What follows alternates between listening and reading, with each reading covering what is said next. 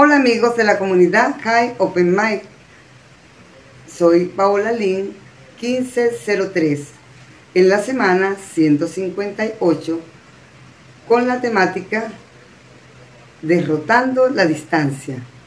Voy a interpretar el tema Madrigal. Espero que les guste.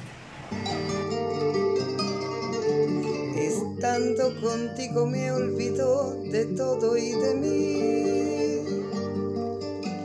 Parece que todo lo tengo teniéndote a ti. Y no siento este mal que me agobia y que llevo conmigo, arruinando esta vida que tengo y no puedo vivir. Eres luz que ilumina las noches de un largo camino.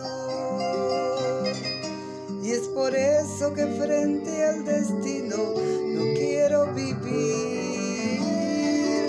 Una rosa en tu pelo parece una estrella en el cielo. Y en el viento parece un acento tu voz musical. Y parece un destello de luz en la medalla en tu cuello al menor movimiento de tu cuerpo al andar. Yo a tu lado no siento las horas que van por el tiempo, ni me acuerdo que llevo en mi pecho una herida mortal. Yo contigo no siento el sonar de la lluvia y el viento, porque llevo tu amor en mi pecho como un madrigal.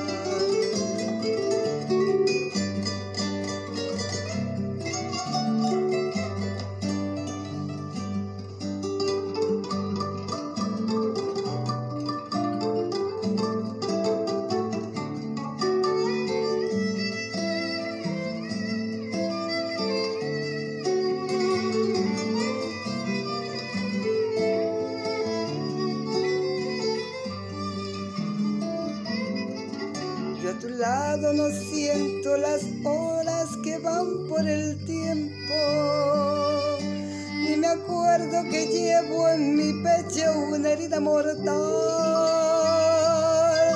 Yo contigo no siento el sonar de la lluvia y el viento, porque llevo tu amor en mi pecho como un madrigal.